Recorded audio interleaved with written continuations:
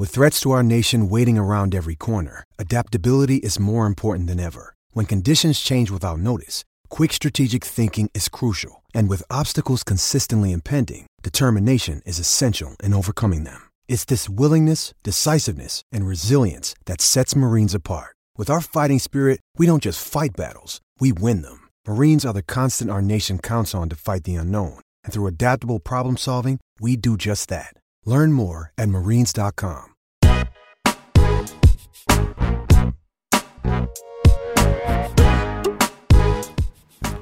Welcome everybody to the Transparent Truth. This is Coach Keith with Mr. Greg Biggins, my co-host. He's in the building. The legendary one, Greg Biggins, 20 years plus in the game. A lot of experience, a lot of knowledge. What's up, Greg? How you feeling today? I'm good. Game face is on. I'm ready to go, Keith. Ready to go. Let's go. Absolutely. So we got a lot to talk about today. Some recruiting updates. We'll give a tip of the week. We're going to talk a little bit of Elite 11 with the non-qualifiers for the finals. Sleeper recruit of the week. We're going to have our final thoughts at the end of the show. So glad to have everybody with us. Starting off our first podcast. We're excited. Best podcast in the country eventually. We're going to get this thing rolling. So just want to give you guys a little bit of background on myself. So my name is Coach Keith. At least that's what they call me. Keith Miller. Grew up here in Los Angeles.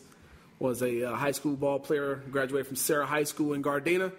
Went off to play college ball at Alabama State University. Was an all-conference linebacker. Came back to L.A., coached for about 10 years. I'm a national scout, national director of recruiting for the Under Armour All-American game. Newly national preps, national scout. Just moved over from Exos Digital. So glad to be with you guys. Greg? I don't have that kind of background, so I'll keep it on the professional. Start off at student sports in 1996. I think you were a junior or senior in high school. Junior. I covered you, my first class. Yep. Working at student sports, kind of made the jump from Cal High Sports to student sports. From there, student sports, 15 years, flipped over to ESPN, over to Fox, which was bought by Scout, which is now bought by CBS Sports. So it's been 21 years in the business. My man's been here a long time. I met Greg back when I was 16 years old. I was an all-state football player, a linebacker at Lusinger High School. And, 21 years later, we're here on the podcast, ready to take you guys on a little ride on the West Coast, talking West Coast football, recruiting, scouting, and the transparent truth behind it all. So here we go. Let's get rolling. We want to start off with some recruiting updates. New commits, new offers. Greg, what you got for us? Yeah, I mean, obviously the big USC camp, UCLA camp was yesterday. A handful of new offers. Ironically, not so much from those two schools. We saw Ohio State and Michigan out here. It's kind of a new thing, which is kind of cool actually to see. I think the reason behind that, I see some people say, why does USC or UCLA want to have these schools come into their campus? I think the feeling was, man, that's how we get some more players to come out to our camp. At this point in time, everyone's kind of camped out. So if you have Michigan, if you have Ohio State, if you have some of these cool schools coming out, it definitely helps your attendance. And I think USC had about, 3,000 kids at their camp yesterday. I'm only slightly exaggerating, but I know a guy that we love, Brian Addison, Sarah High School, the alma mater of yours, Ohio State, Michigan both offered him. Corona freshman, Jaden Navarrete, Ohio State, Michigan. We saw Lavelle Price from Bosco, got a Vandy offer. So it's kind of cool. A handful of new offers. A couple freshmen, Elias Ricks. From Mater Dei got a Nebraska offer. Sure. Isaiah Foskey from De La Salle got a Nebraska offer. So Huskers were very active, as they always are, out here in Southern California. So pretty good weekend. That's great. I was at the SC camp yesterday, and a lot of great athletes. Like you said, Brian Addison, he was fantastic. Two-way star. Thought he played really well on both sides of the ball as a safety / corner. Tremendous athlete.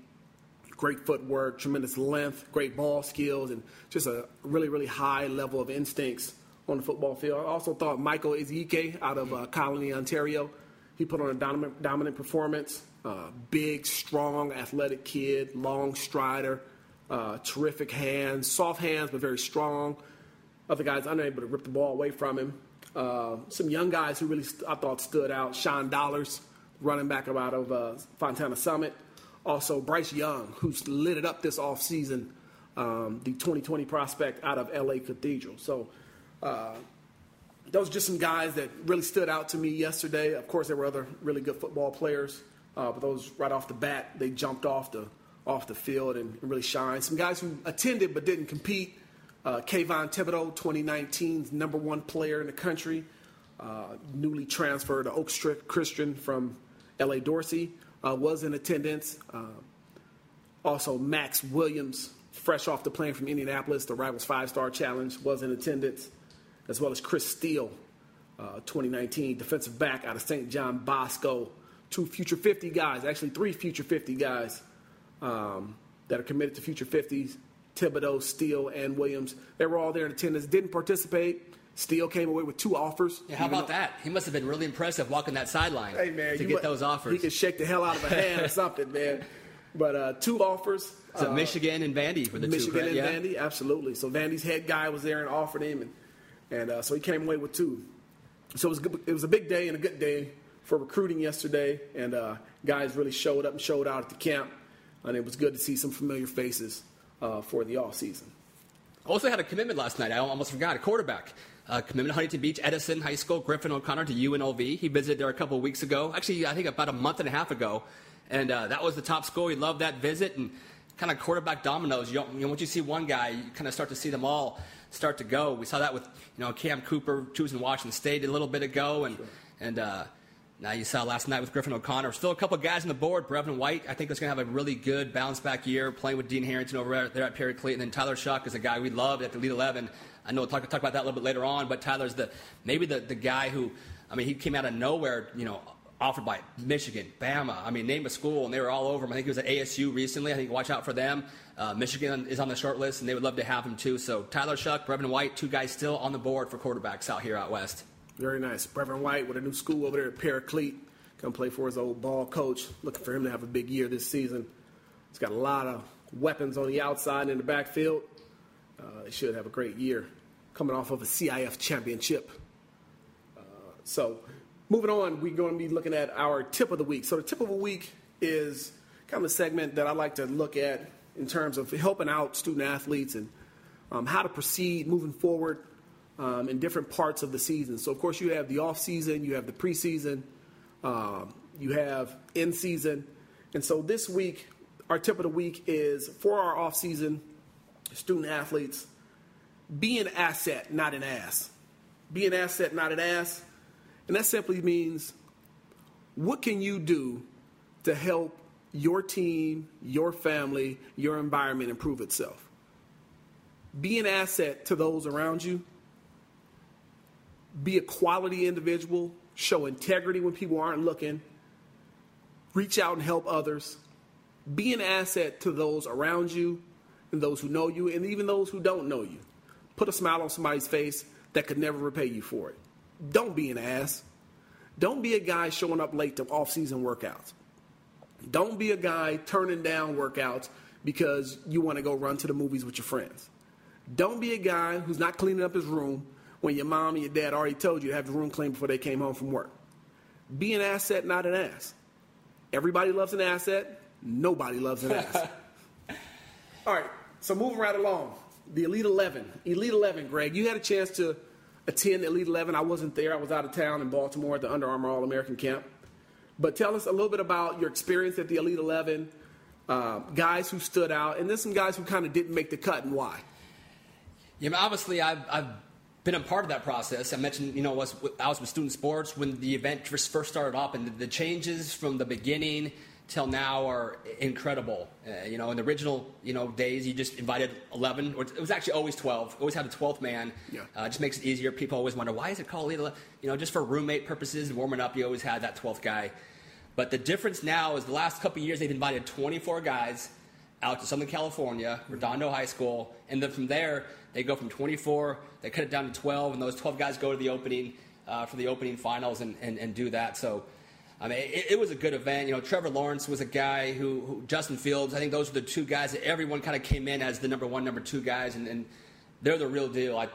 I was not blown away in the sense that I already knew they're going to be good, but just watching them, looking at them physically. These are both, Lawrence is a 6'5" guy, great release, smart, humble, coachable. He's an asset. Everything you just said, he's a front of the line guy. He works hard when no one else is watching him.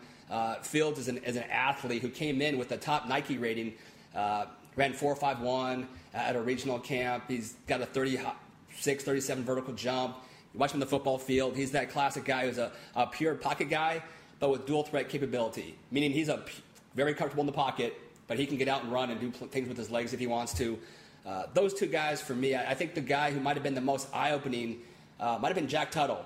He's a guy who, again, watching him at Steve Clarkson's camp since he was in 8th grade, and at that time he was so skinny, so frail, he couldn't hold the ball and even throw it because he was just a little too not strong enough. He's gotten put on every year. He's gotten better and better and better. I feel like he's made as big a jump in the last year of any quarterback I can remember in a long time in terms of just going from a guy who was good.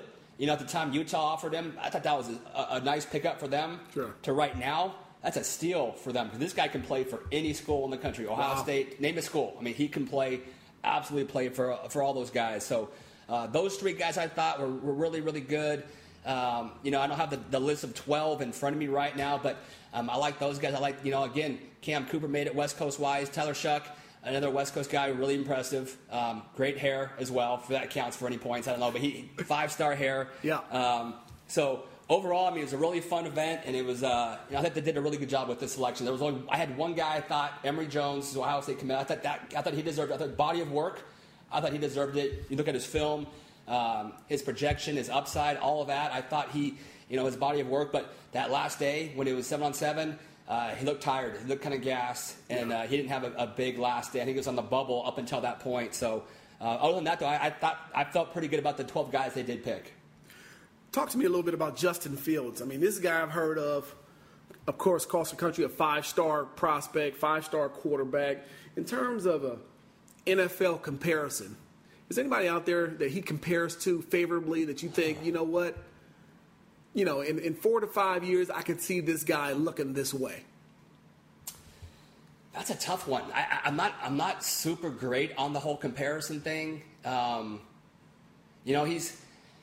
He's got the total package, though. I mean, you want to say probably a more polished Marcus Mariota. Okay. In the sense, I mean, he's that kind of an athlete. Wow. But Marcus didn't even start till his senior year of high school. Right. This guy is pure mechanically. Yeah. He throws a ball. He's tight. His release.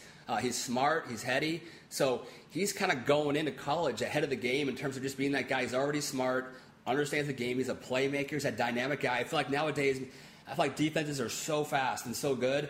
I wouldn't recruit a guy who could just be a pocket guy. I wouldn't recruit that guy anymore. My guy would need to be a Sam Darnold type. Sure. I would want that guy who can escape and make plays. No statues. You can't play that guy. You can't have that guy anymore unless you're Bama or Stanford and you have great offensive lines. So you can get 3 seconds and no one's going to touch you. Sure. But those are two programs that can do that.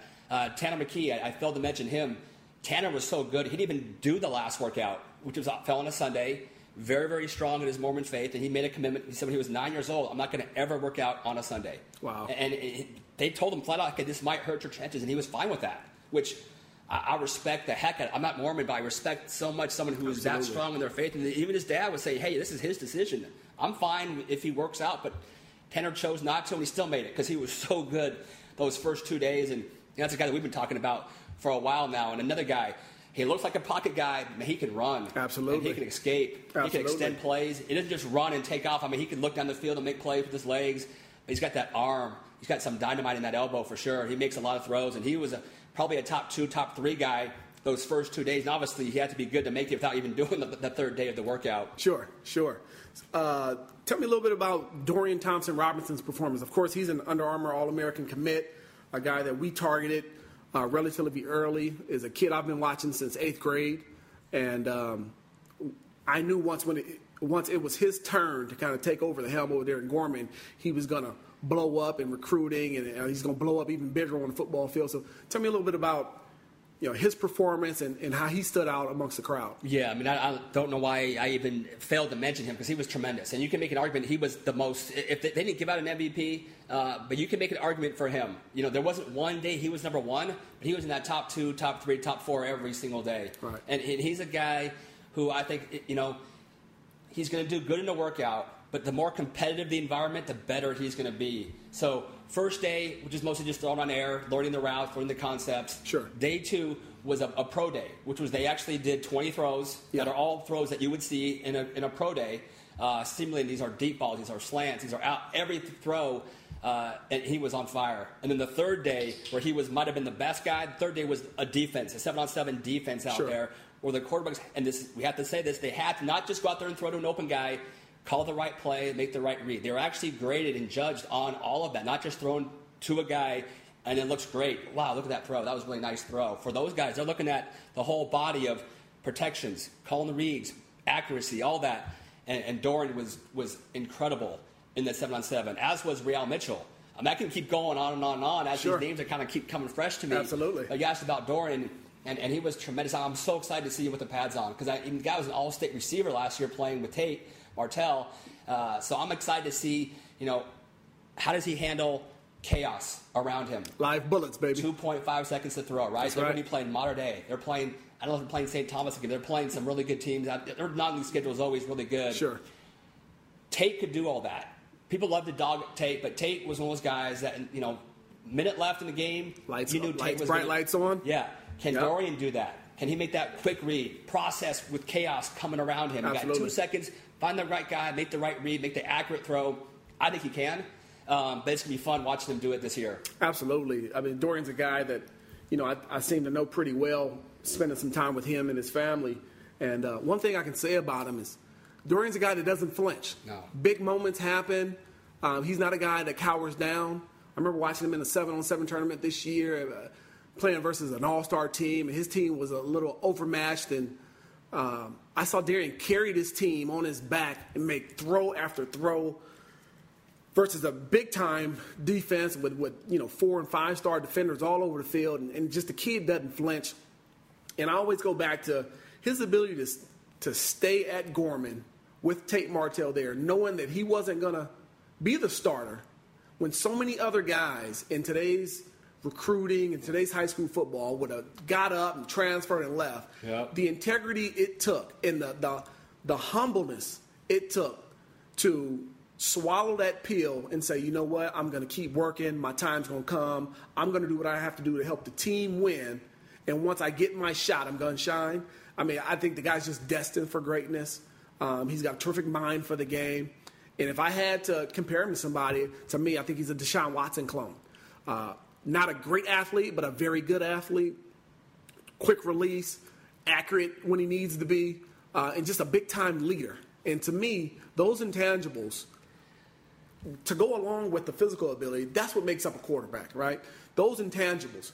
Tom Brady's not the fastest guy in the world. He doesn't throw the tightest out route, but his leadership, his ability to communicate, his mind for the game, his ability to make accurate throws under pressure, that's what makes him special. There's something about him. And again, people say it's that it factor. But I was at the same tournament that you were at, the Adidas tournament, when he got buses late. Yep. Right? They got there. It was kind of a boring tournament. We're both probably 7-on-7 out. And it just seemed like as soon as his team came out there, and he was out there calling plays and moving, just the way he moved around, the called play, there was just some juice. Or no all question. of a sudden, this boring tournament that we've been watching for the last 3 months, he made it interesting to actually watch because he just brought something a little extra to the table. And, I think he's a natural leader. He's going to be a great teammate, a locker room guy. And I'm with you, man. He could have easily said, I'm out of here at Gorman. Or could have said, I don't want to play receiver. What if I get hurt at receiver? I want to be the backup quarterback and I'll wait my time. Now, he went and played receiver as All-State. So, everything that you said, I co-sign on. I think he's got a bright future. Absolutely. I want to talk a little bit about guys who didn't qualify to make it up to the opening. So Elite 11, there were 24 guys. Only half of those guys get cut. Don't get a chance to go up to Oregon, up in Beaverton, and make the opening. Let's talk about a couple guys who didn't make the cut and how you felt about their performance based off of what you saw. Sure. So looking at that, you touched on Emory Jones. Emory Jones, another Under Armour All-American, didn't make the cut. You thought he had a pretty good performance. What did you see from some other guys out there that you want to talk about? Yeah, so, and just, we talked off camera. Sure. It's important to probably explain the whole process and how it works and how the selection does work. These guys are rated on a 1 to 24 point system, which goes your film evaluation, right? Which they have a big staff of not just Trent Dilfer. It's a Matt James is one of the lead guys, and sure. Jordan Palmer. They have a big staff who watches the film, breaks it down, and ranks the kids. It's how you test it. So they want to throw athleticism in there as well, which I'm a fan of. And then it's your Nike camp, your regional Nike camp performance, the opening regional performance. So it's those three components kind of go into a little hopper. A formula spits it out, and here's our 24 guys. So going into the final event, I didn't know this till last year when Dilfer explained it to me. So going into the final, they're kind of already rated 1 to 24. Right. Being honest, I'm not a huge fan of it. I talked to some of the guys, and I say, hey, you know what? Be great. Why not just get rid of the 1 to 24 once you get to Redondo? I love using that format to get them there, but let's start from scratch. Let's give number 24 an equal chance as number 1. Right. So just throwing that out there, and they had some reasons for it, and I'm not going to argue with that. But so if you're rated, Quincy Patterson this year got into the final 12. He was rated one of the lower guys, but he killed the workout. Last year it was Tua Tagovailoa, who was rated low. He had an okay regional, okay film, didn't test. He absolutely killed the Elite 11 last year, and he got in there. So that's how the formula worked. And, a couple of guys, I'm going to keep it close to home. Real Mitchell, for me, was fun to watch. And we both watched this guy progress, and people have said, he can't throw. He's going to struggle throwing. He is an absolute grinder. Sure. And everything we said about Dorian, we could say about Real in terms of just he's got that gym rat mentality. He wants to be good. Yep. And he's going to outwork anyone. And not only is he a freak athlete who can run 10.5, 10.6, 100 meters if you wanted to just be a 100% track guy, but he has put in a lot of work as a pure thrower. Absolutely. And just seeing the improvements in his release is tighter. He's more accurate. The deep balls, the touch he threw, and a highly competitive kid. For me, he was my number 1 guy in the 7-on-7 portion of the camp. I mean, the guy must have thrown 6-7 touchdowns, and he was just clicking. Right. Quick reads, ball was in place, early, on time. I didn't think Real was going to have a chance to make, just because he's probably rated a little bit lower, because, again, the size factor is always going to be something for him, being 5'9", 5'10", but sure. He really showed that he deserved to be there. He belonged there. He wasn't overwhelmed by anybody, so I thought he was tremendous. Blake Stenstrom, who's kind of similar to Dorian, in that he hasn't started a game yet. Interesting. He played behind McCaffrey. Okay. Dylan McCaffrey last year. He was the backup at Valor Christian. Right. He's a guy with obviously great bloodlines. His dad, Steve Stenstrom. Sure. All-American at Stanford. So Blake was someone who isn't going to wow you with physical stuff. He's not going to, wow, look at that arm strength. Not a dynamic athlete. Just a really polished kid who's smart, decisive, and throws with touch and accuracy. And so he didn't make the cut, but overall, he was very, very solid. Jack West is a Stanford commitment. So, automatically you can say Stanford and say, okay, the guy got to be pretty intelligent, pretty smart, right? Right. Big kid, 6'3", 200 pounds. And it'll be interesting. Again, great kid off the field. And all the Stanford guys, they're always special and unique from that standpoint. But Jack West is going in where he's going to be coming in behind Davis Mills, who was our number 1 guy last year.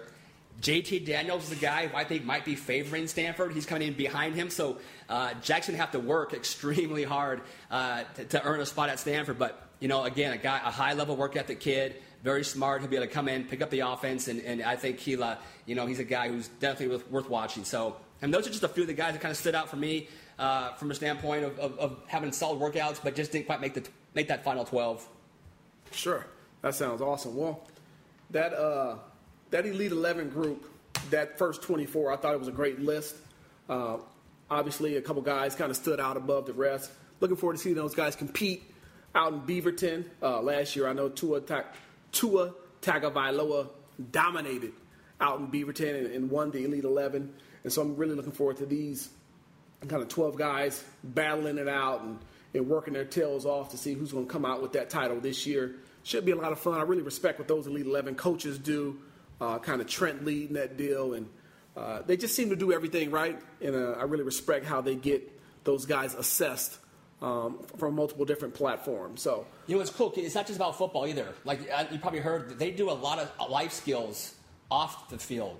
Right. They had someone speak to them about sexual harassment and all this stuff that's going on in college football. They had someone speak to them about that. As a quarterback, you're a leader. They were able to go and meet with Michael Gervais, who's one of the world's greatest sports psychologists. That's right. About self-talk and breathing and just, again, amid all that chaos, how do you process so quickly? And that he's a big part of the Elite 11 is being able to talk to these kids. And they're able to go down to the beach and play with Kerry Walsh, maybe the greatest beach volleyball player of all time. So, it's a cool event, but I like the life skills part of it. I like the part about them trying to train these kids as being leaders off the field. Being, absolutely. Again, using your word, they're being assets, not just quarterbacks. Absolutely.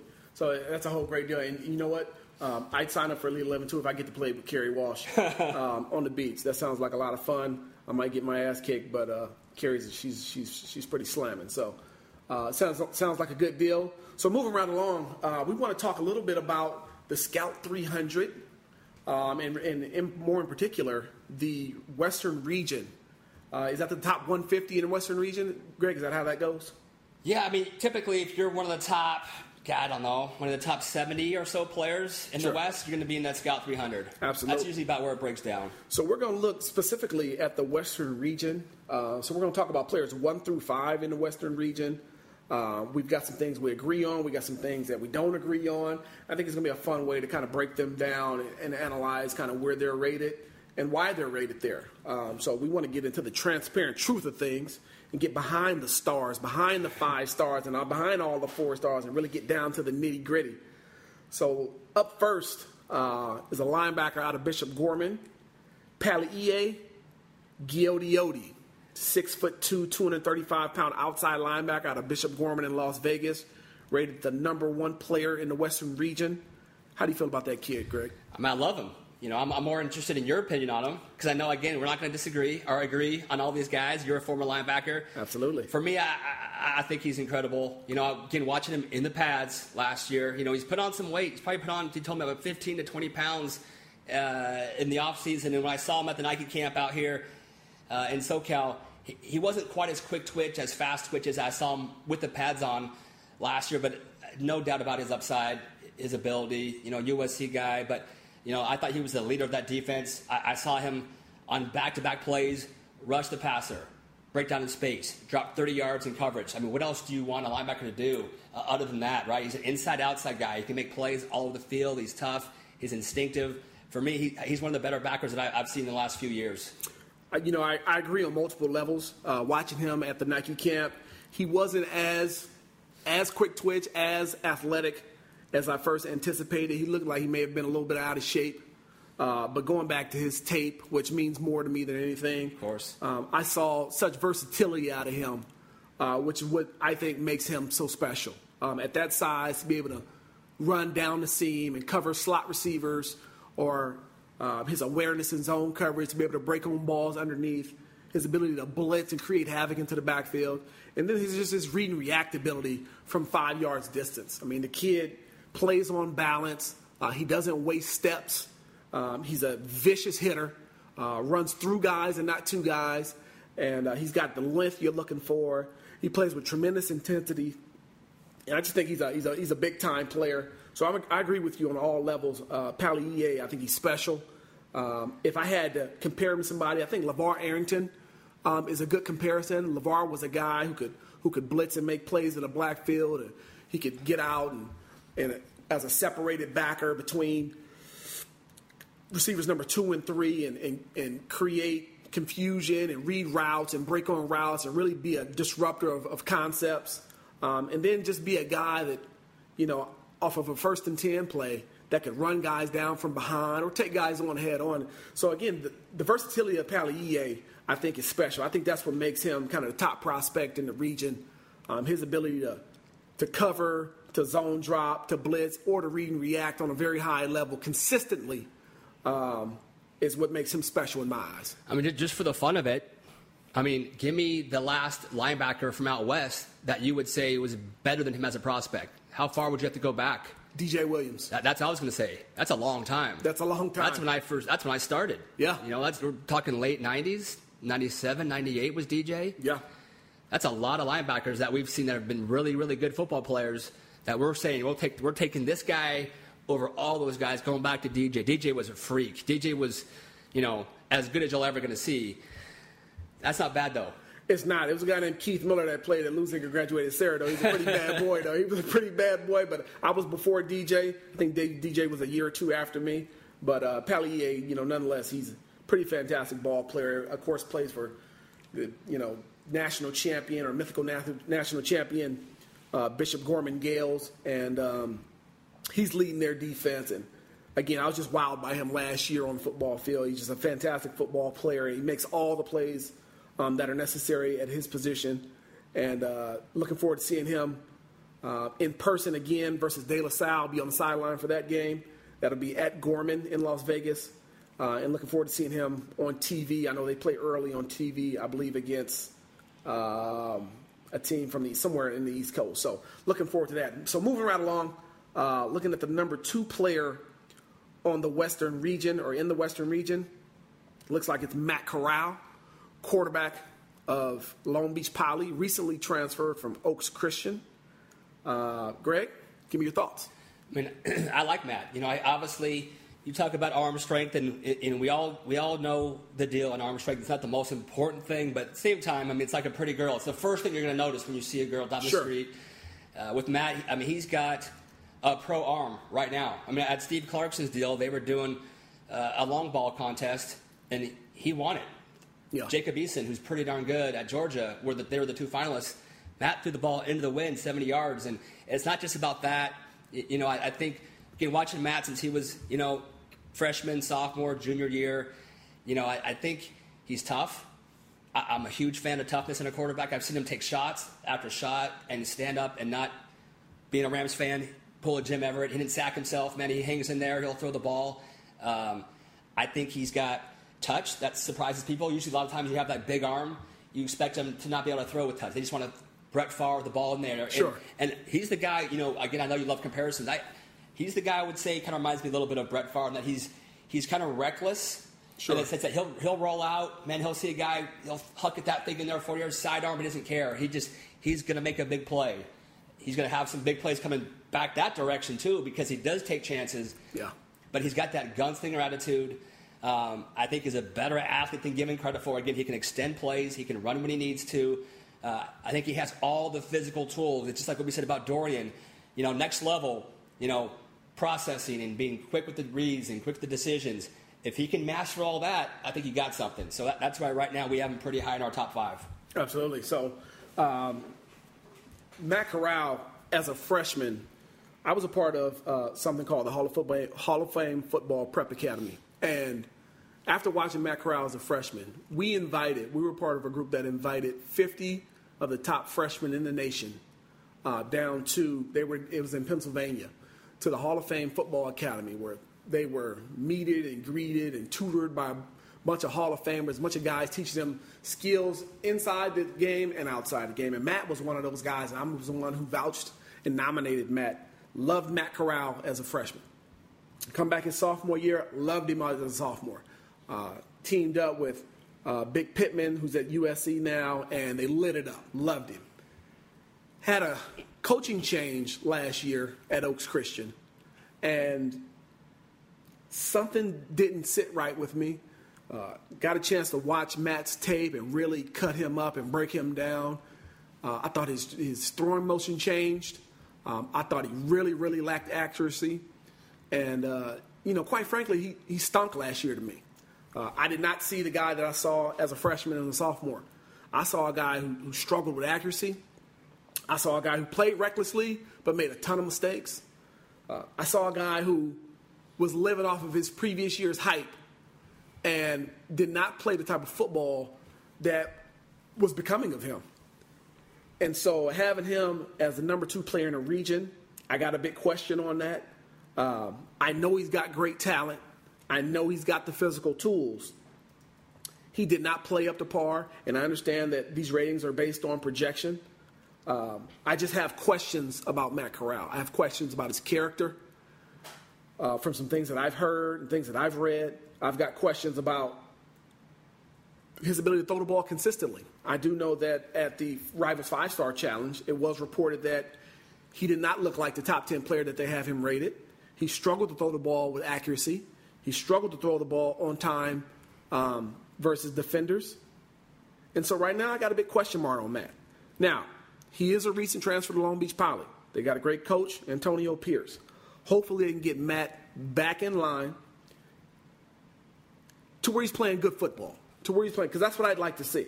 I loved him as a freshman and a sophomore. Matt was outstanding. I mean, he made great throws. He made timing throws.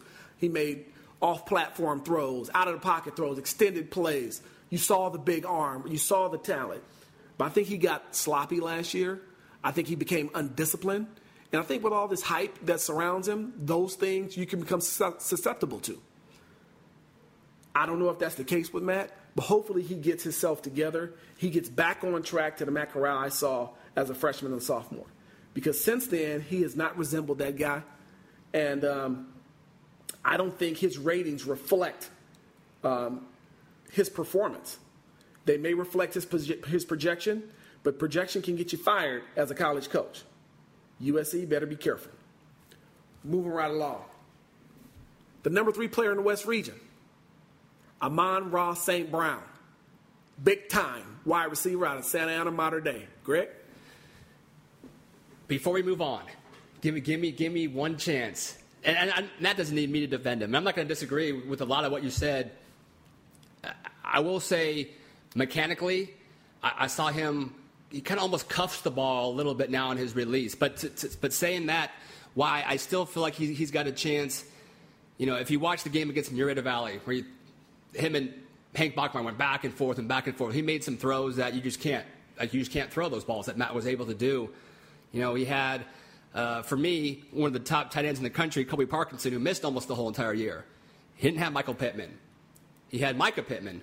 Sure. Who he ended up getting offers from USC and a few other schools because at the end of the year, that became his go-to guy. But, you know, I think a lot of Matt's weapons weren't there. And so here's a guy who I think he was almost forced to be a little undisciplined, reckless, because he didn't have that go-to tight end. He didn't have that All-American receiver on the outside. So I see what you're saying.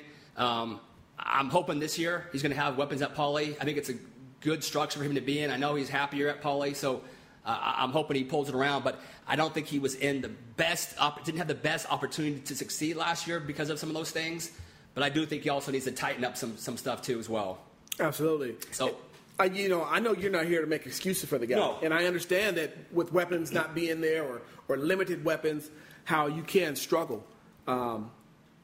But this is a great year to see the bounce back year for Matt. And I want to see him do well. But I got to call a spade a spade. If a guy came in, didn't play well, and kind of stuck up the joint throwing the football, I've got to say it. And whether who likes it or not doesn't really matter to me. You've got to come in and be who you say they are, or I'm going to call you out on it. Yeah, I got no issues with you. You know, shoot, that's the beauty of Keith Miller. You always know where you stand. That's with right. You. That's right. I don't ever have to worry about if you like me or if you don't.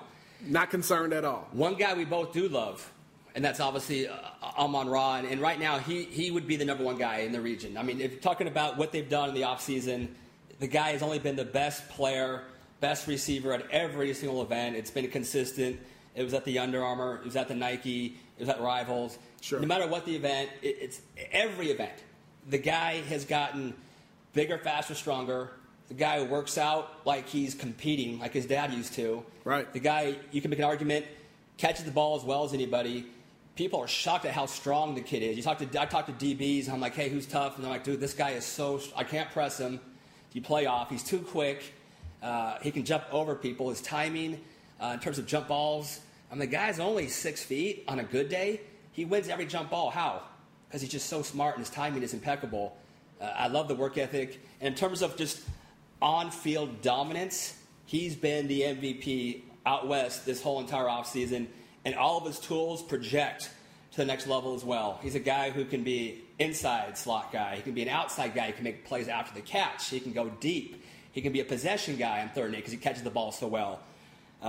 I love those big 6'4" receivers. They're never covered because you're 6'4", but I will take him over any receiver right now. I think he's a very special talent.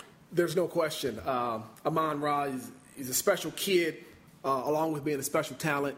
Very humble kid. You get a chance to talk to him. He's not he's very unassuming. He's not looking for the hype to surround him. But just a guy who just delivers, I think, every time he gets a chance. You know, you see him on Fox Sports in the game of the week. He delivers one-handed grab back of the end zone. You see him against St. John Bosco in the championship game. He delivered. Bomb, for a touchdown. He's just a guy that performs at his highest when the lights are at their brightest. And that's something I can totally respect because a lot of guys don't do that. But Amon-Ra, to me, he's fantastic. If I had to compare it to somebody, I'd probably compare him to Antonio Brown. Kind of reminds me of him with his quickness and his ability to change direction, his strength. I don't know if he has Antonio Brown's speed, and that would be a little bit of a concern to me. I know it's kind of reported he ran 4.6. I'd like to see him around to be a 4.4 guy. But he's a guy, he's going to be a relentless worker. He's going to continue to develop and work on his speed. Again, his strength is phenomenal for a receiver. His versatility to return kicks, return punts, play inside, play outside, run inside routes, outside routes, go routes, jump over guys, be able to finish through a contest or through contact. He's got that body that can take a little bit of punishment. He's just an outstanding football player. And like you said, he's dominated the offseason. I don't remember anybody having an offseason like this in a very, very long time. He's dominated every camp. He's dominated in one-on-ones and 7-on-7. He's dominated all 7-on-7 tournaments. He's been unguardable and unstoppable from start to finish. We're trying to get him into the Under Armour All-American game. He's choosing between Under Armour and another game, and hopefully he chooses Under Armour. We'd love to have him out in Orlando, Florida, competing against some of the top cornerbacks in Florida. I know they've been calling him out, and I'd love for him to respond in a big-time way out in Orlando this winter. So, again, the number 3 guy, but essentially the number 1 guy, Amon-Ra St. Brown, Santa Ana modern day, the number 1 receiver in the country, and should be the number 1 player out west very, very soon on Scout.com. Looking at the number 4 player in the Western region, rated Jalen Hall out of Long Beach Poly, recent transfer from Hawkins of Los Angeles. Jalen is the guy who stormed on the scene as a 9th grader at L.A. Hawkins, had a huge 9th grade year. He, along with Matt Corral, was a part of that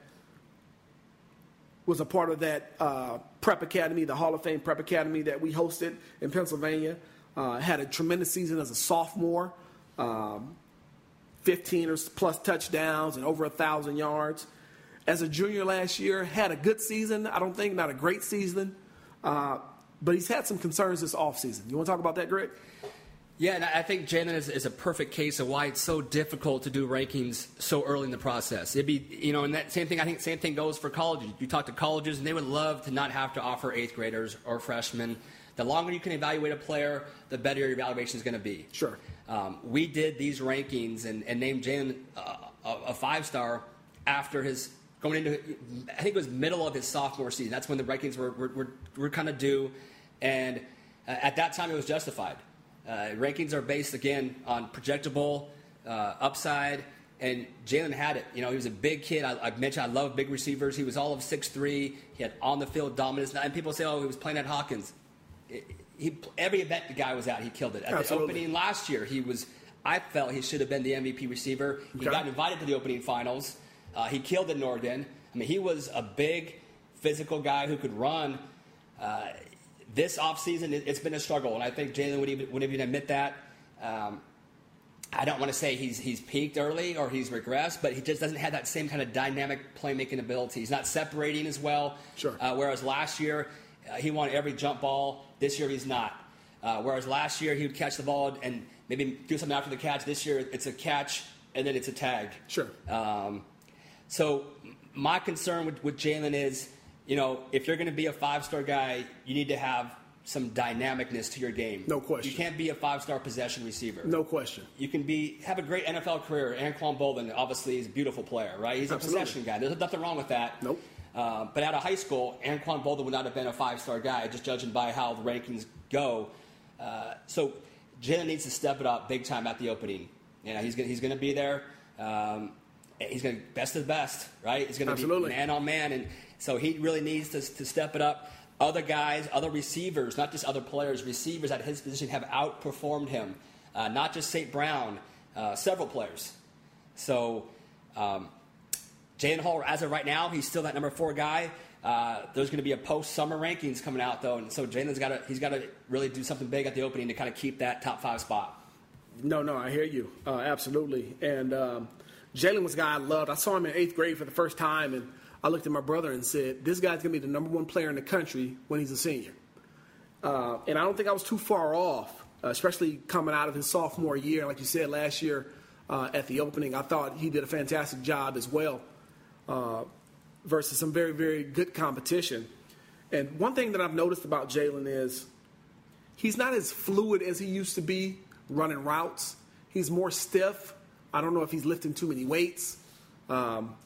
but he has gotten bigger in terms of size. But he's more stiff now than he used to be. He used to be a much more fluid route runner. With that becomes a lack of separation. So when you increase your stiffness, you lack separation from defenders. And what begets that is contested throws, right? So contested catches. So when you lack that separation, because you got some stiffness to your game, now guys are in your hip pocket. So when ball comes, it's a contested catch. It's not a clean catch. And one thing I've learned about Jalen this offseason is he's really lost his confidence. To me, he was never a natural ball catcher. He was a guy who would drop his occasional ball. And now that's multiplied because of the stiffness and because of the contested catches, I think his confidence has suffered. He looks like a shell of himself out there. And he's a guy that has not performed well this offseason. He's a guy that has not won 50-50 balls like he used to. He's a guy that has not created separation like he could a year ago. And I really hope he gets his confidence back. The transfer move over to Poly, competing every day against top-notch defenders like the Markham Twins and such, being coached by a former NFL Pro Bowler, Antonio Pierce. Hopefully they can inject some juice into Jalen to get him back rolling again. Because as a freshman and sophomore, he was dynamite. He was dynamic. He was a red zone mismatch. He was a 50-50 killer. And now there's 5'8" guys who are killing him in 50-50 balls. There are DBs who aren't even on recruiting radars that are locking him up, contesting all his catches, knocking the ball away. I was at the Nike camp, and I must have watched Jalen on about 5 straight throws drop the ball in the end zone. I mean, it was bizarre. And I knew then there was a confidence issue going on. And it's all in his head, and he's a guy that hasn't responded to it yet. Now, confidence is a tricky thing. When you have it, you have it. And nothing can stop you. King Kong. When you lose it, it's hard to get it back. So hopefully those guys over there at Long Beach Poly can help get him going straight. We would really love to see Jalen bounce back and have a great season. I know the opening, like you said, is a big stage for him. But I don't see that going well with his confidence issues and his increased stiffness. I'm not sure that the opening is a great place for him to put all that on display, but we'll see what happens. But hopefully, again, Long Beach Poly coaches and players can help him get back on the right track. Right now, he's rated the number 5 receiver in the country. If I had to rate him, he'd probably be outside the top 30, if you ask me. But again, hopefully he can bounce back, and we can see him up in Oregon turn into the old Jalen Hall, who was running by guys and jumping over guys and fighting for balls and really playing with the type of confidence that begets a 5-star receiver. Confidence, I mean, you said that word about 3 or 4 times, but you can't understate that in any sport. You've talked to baseball players, and I had an awesome sports psychologist at Cal State Fullerton, as we call Harvard of the West. Cal State Fullerton. Yeah, okay. Just beat Long Beach State to go on the World Series, true. baby. Congratulations to those Fullerton boys. But my sports psychologist teacher was the sports psychologist for the Angels, Ken Ravizza. Okay. And it was my best class I've ever taken. And he told me stories about loss of confidence with dealing with pitchers. And he said you would see it. They would stop throwing their fastballs. Yep. It would all be breaking stuff because they knew if they got beat throwing their best pitch, which is usually your fastball, they were done. So to avoid that, they would literally stop throwing it. Absolutely. Confidence is huge for a point guard, for a quarterback, for a receiver, for any position. You cannot play without it. So, I mean, I'm like you. I root for good kids, and Jalen's a great kid. Yep. Beautiful kid. So I hope we can get it back. I know it's in there somewhere because we saw it last year. That's right. So, like you said, man, hopefully, I know it's going to be a tough stage at the opening, but hopefully, I know we're both rooting for him. Hopefully, he can bounce back. Absolutely. So we want to move on to our next segment. We're talking about the Sleeper of the Week. The Sleeper of the Week brought to you by Samsung. The Sleeper of the Week brought to you by Samsung. We're talking Zaire Thornton. Zaire Thornton, a 6'4", 235-pound defensive end out of Linwood High School in California. Zaire is a kid who transferred from Gardena High School to Linwood. Played, I believe, 5 games last year, had 8 sacks, 13 tackles for loss. Right now, I don't think he has anything on the table in terms of scholarships, but he's had a good summer. He's performed well at some camps. He's got really good film. He reminds me a lot of a guy I used to coach, former first-round pick, Dayton Jones. And he's a kid that's got some flexibility on the edge. He's got some initial explosiveness out of his stance. He's got good length. He's relentless in pursuit. He's a guy that can hold the edge and play physical against in the run game.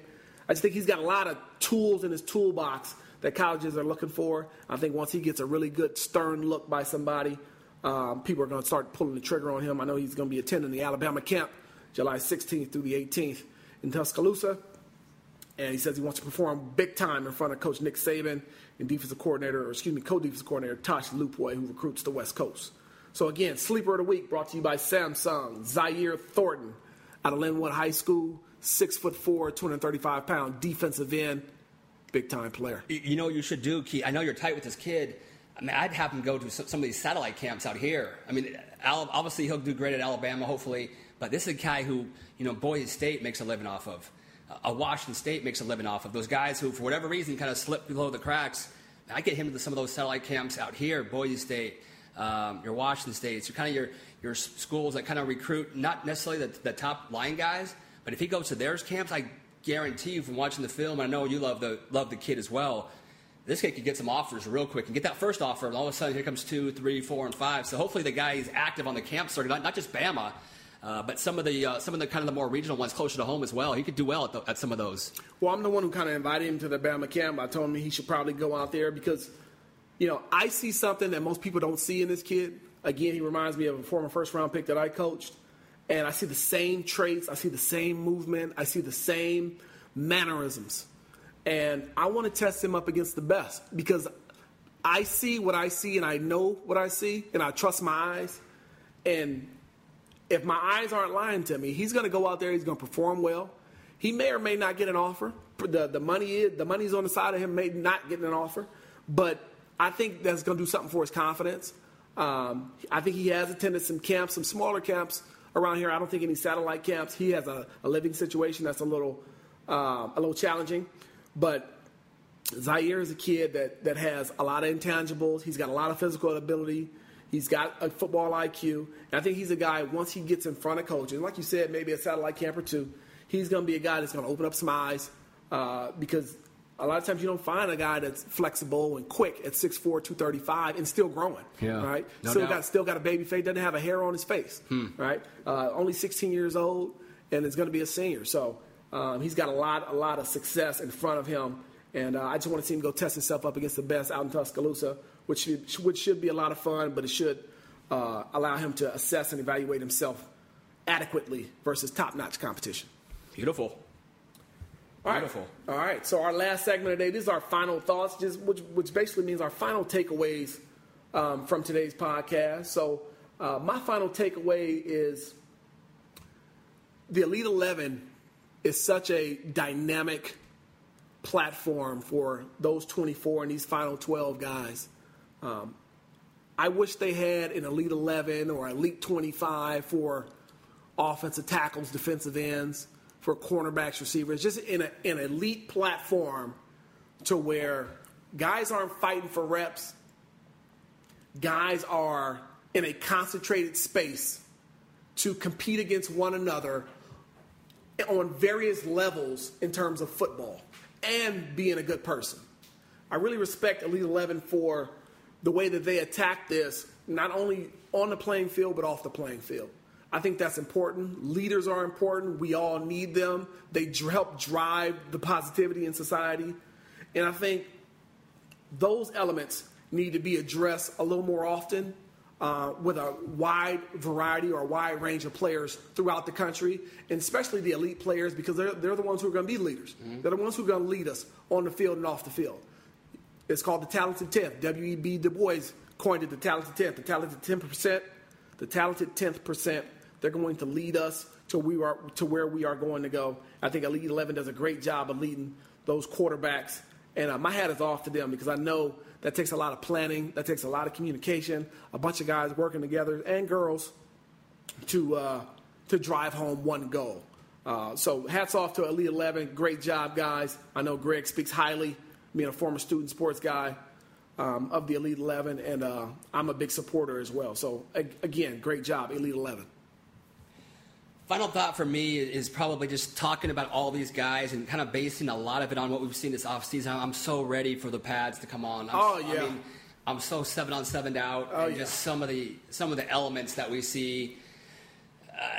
I'm ready. Absolutely. I think I'm excited about just how good St. John Bosco, Mater Dei, Centennial, Mission Viejo, some of these teams that were good last year, they returned so much, and just seeing real football, seeing real football played. So that's my final thought is, a couple more college camps. We got the opening finals coming up, but then it's, pads come on, and I'm ready to go. I'm excited for that.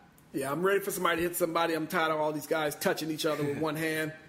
It's not a good habit to have, but looking forward to it. Pads coming on. August is slowly approaching, and ready for some football. So as far as social media, please follow me, Coach Keith _NP.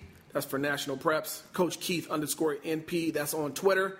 Greg, go ahead. Your social media plug. Just at Greg Biggins. Keep it simple, man. I got to keep it simple for me. So at Greg Biggins. At Greg Biggins. So that does it all for us for the Transparent Truth. Hopefully you heard something or learned something that can help you become a better person or a better player today and every day for the rest of your life. Thank you for joining us on the Transparent Truth.